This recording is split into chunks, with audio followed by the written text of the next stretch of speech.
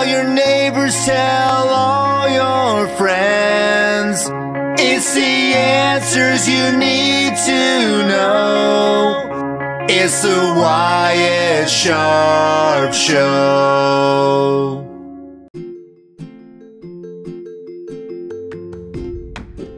You're tuned into the Wyatt Sharp Show.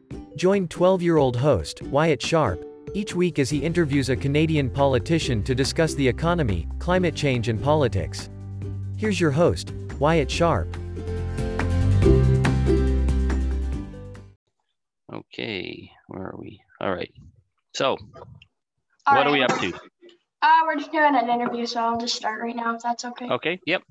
Okay.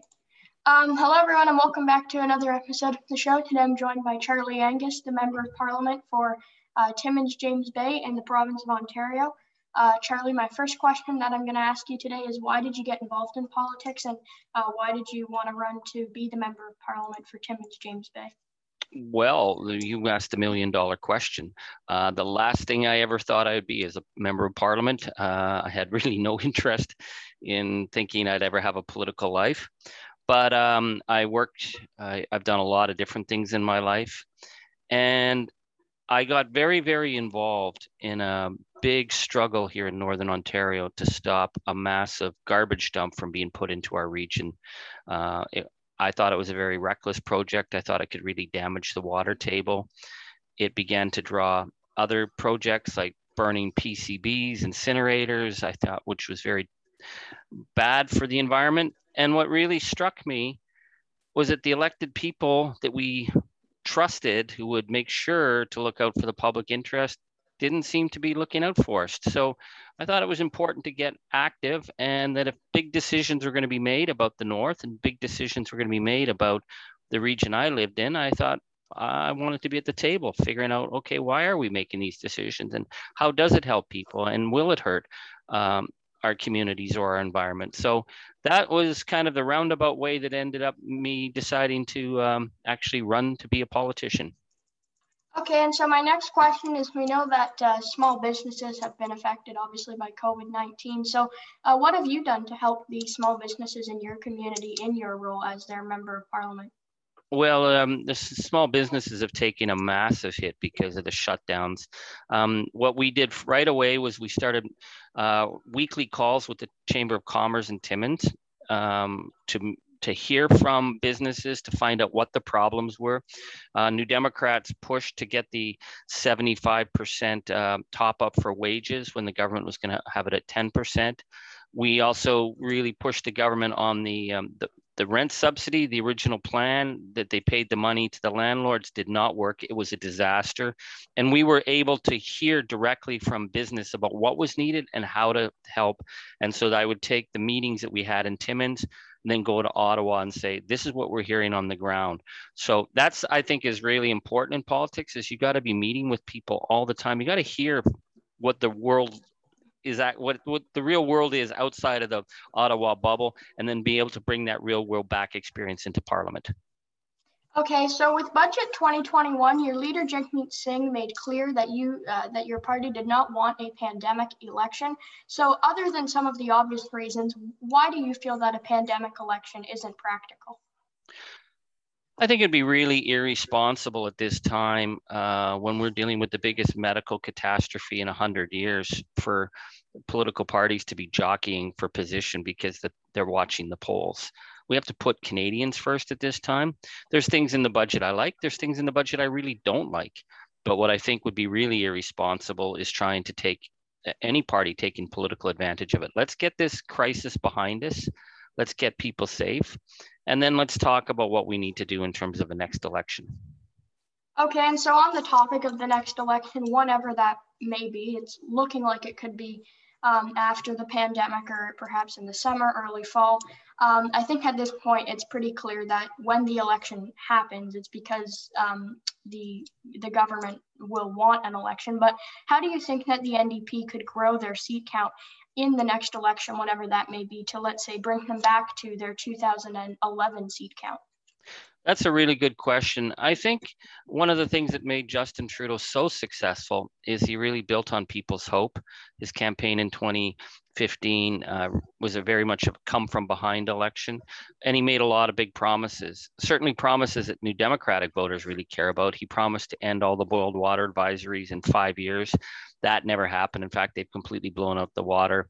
He made the promise to have electoral reform, which is a big, big thing for a lot of people. And now we know that'll never happen. He promised pharmacare, that'll never happen. There are areas where the New Democrats are traditionally very, very strong, where we did lose seats in 2015 and we lost some seats in 2019 that we will gain back. Some of the big battlegrounds, the 401 region, it's actually often in the 401 heading down towards Windsor, not struggles between Liberals and NDP, but NDP, it's a classic NDP conservative battleground. In Northern Ontario, we're very strong. Traditionally, up until 2011, we held almost all the seats in Northern Ontario. I think Sudbury, Nickel Belt, Thunder Bay look very good for us. Some of the seats out in Edmonton look strong. We're very strong out in BC. So I think it'll be a very interesting election when it does happen. But I never, I don't bet money on elections because they turn around so strange sometimes. But I think we're in a pretty good position. What about specifically in Quebec? Because I think that's one of the reasons Jack Layton and your party did so well in 2011 was because of how well they did in Quebec. So how can your party grow their seat count specifically in the province of Quebec? Well, that's an excellent question. Jack Layton put a lot of effort into Quebec over the years, building trust with the voters. It was really important for the Quebec voters to feel that someone from outside of Quebec understood them, even though Jack had been born in Montreal. He was very seen as someone from Toronto.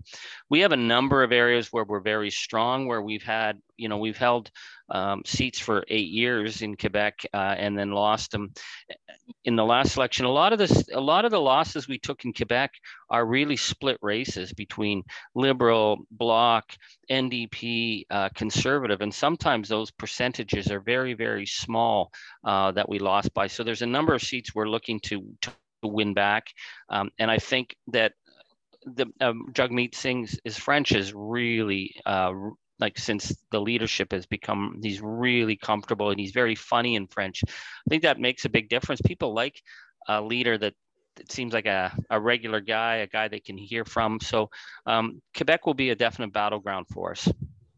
Okay, and my next question to you is climate change is still a big crisis. I know this is something that your leader, Jagmeet Singh, has focused on, is that COVID's a really big crisis, obviously, as well, but the climate crisis is still there. So how do you think we can still focus on climate change, but also focusing on COVID-19, kind of not making sure that one crisis doesn't overshadow the other one?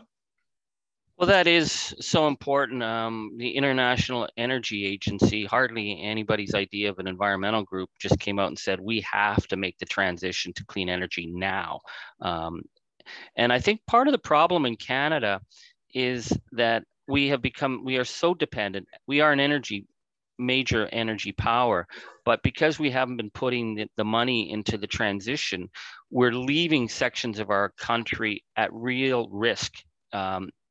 Right now, there's been a huge outflight of capital. All the big investing groups are pulling out of Canada because they're not seeing us take action. Mr. Trudeau he speaks great about the environment, but you're not seeing action. We need to be saying, if we're going to make the transition, we have to make the investments, because making the transition is about not leaving people behind. It's not about like just shutting down an industry. We need to transition that industry, and we have to move it quickly. I think a good percentage of the population understands that. I think young people really understand it because it's your future that's at stake here. So I think coming out of COVID, we need to have a plan on the ground. And the reality is if you invest in renewables, if you in renovations to make houses more efficient, you're actually growing the economy. So the idea that, like last year, we put $18 billion into the oil sector. I mean, it's a 20th century economy, and we're well into the 21st century economy. I want the government to start putting the investments to make that transition happen now. Okay, my next question is, how do you think things like pharmacare something that your party has been pushing for will eventually happen? And how are you going to try to convince other members of parliament to vote for these motions that will introduce national pharmacare for Canadians? Well, the reality with pharmacare is it actually saves money. We've had incredible medical studies on pharmacare. Right now, there's a patchwork of services, and because it's a patchwork, a lot of people aren't covered. It costs a lot. A lot of money comes out of private industry to have pharmacare programs for their employees. If we put it all into one national program, it gives us massive buying power, so we can actually lower the cost of drugs. We make sure everyone's covered. We save money. It's a pretty straightforward thing to do, but I think, quite honestly, the Liberal government has been very influenced by the big pharma lobbyists. Big pharma does not want a pharmacare program because it will cut into their profits. So I think the thing is it makes sense. The medical community's on side. It saves money. We have to just keep pushing, and maybe in the next government, when we'll be back to minority governments are good for Canadians because minority governments hold governments accountable. I'm hoping that we will get pharmacare passed sooner than later. Okay, and so my next question for you that I have today is, do you think that the target to get all Canadians vaccinated by 2021 or by September of 2021 will happen at the rate they're saying? I mean, at this point, they're actually saying that it could be even sooner. But what do you think is the most realistic? We need to make the vaccine rollout a national priority.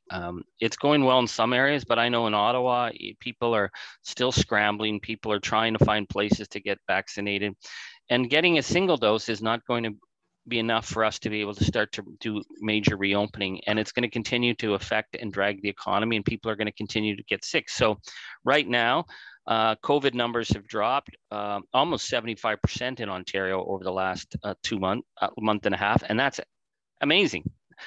But my community at Timmins, we're in a state of emergency because these variants are really dangerous. So Timmins is spiking, other parts of the province is going down. We need to get the vaccine rollout happening. I think if it drags on till September, it's going to take a lot of small businesses with it, because we need to get the economy open. We need people getting out there, and you can't do that without 2 doses. Yeah, I mean, today Ontario reported 1,588 cases of COVID, and then obviously a large portion of them are from the hotspot regions like Toronto, Peel, Ottawa, York, hotspot regions like those. But obviously lots of cases do still come from some of those other areas. But that was my last question that I had for you today, and so thanks again for joining me, and it's been great having a conversation. Hey, this is fantastic. How long have you been doing this show? I started it back in January. This is great. So you talk to federal, provincial, municipal, like who do you talk to? Yeah, all three. So I live in Clarington, which is Bowmanville. Do you know where Bowmanville is? Yep. Yeah, so I live in a really small community, just probably about 5 minutes away from Bowmanville, called Orno, so it's very small. And so I did an episode that's going to be coming soon that I had the mayor and then a large portion of my city councilors on. And then I actually did Doug Ford as well, which was a really fun conversation. I bet. And then I've done some federal ones as well. Cool. Well, listen, thanks so much. If you need any help getting anybody at the federal level, let me know. Okay. Thank you very much, Charlie. Okay. Take care. Okay. You bye. too. Yeah.